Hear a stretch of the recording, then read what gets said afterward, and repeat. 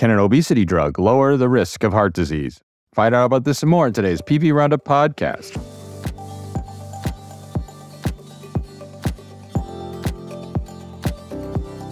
I'm your host, Senior Vice President and Medical Director, Dr. Tim Wright, coming to you today from Cape Cod, Massachusetts.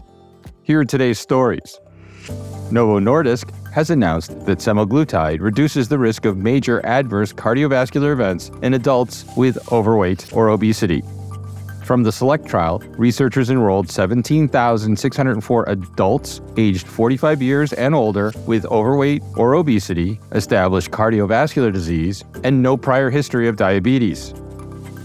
The study compared subcutaneous once-weekly semaglutide 2.4 milligrams with placebo as an adjunct to standard of care for prevention of major adverse cardiovascular events over a period of up to 5 years. Results showed that patients treated with semaglutide experienced 20% fewer major adverse cardiovascular events, including cardiovascular death, non-fatal myocardial infarction, and non-fatal stroke, compared with those treated with placebo. In line with previous trials, semaglutide 2.4 milligrams appeared to be safe and well tolerated. In our next story, we'll learn that OncoNPC, a machine learning model that was trained on next-generation sequencing data from 36,445 tumors across 22 cancer types, may support clinical decision-making for patients with cancer of unknown primary origin. A study published in Nature Medicine showed that when applied to 971 tumors, the model predicted primary cancer types with high confidence in the 41.2% and also identified subgroups with higher genetic risks for predicted cancer types.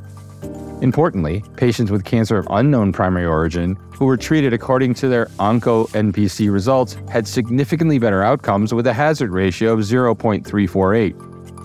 The model also led to a 2.2-fold increase in the number of patients with cancer of unknown primary origin who could receive genomically guided therapies. And finally, we learned that much of the kidney disease observed after acute kidney injury may already be present in patients with chronic kidney disease. This according to a study published in the Annals of Internal Medicine.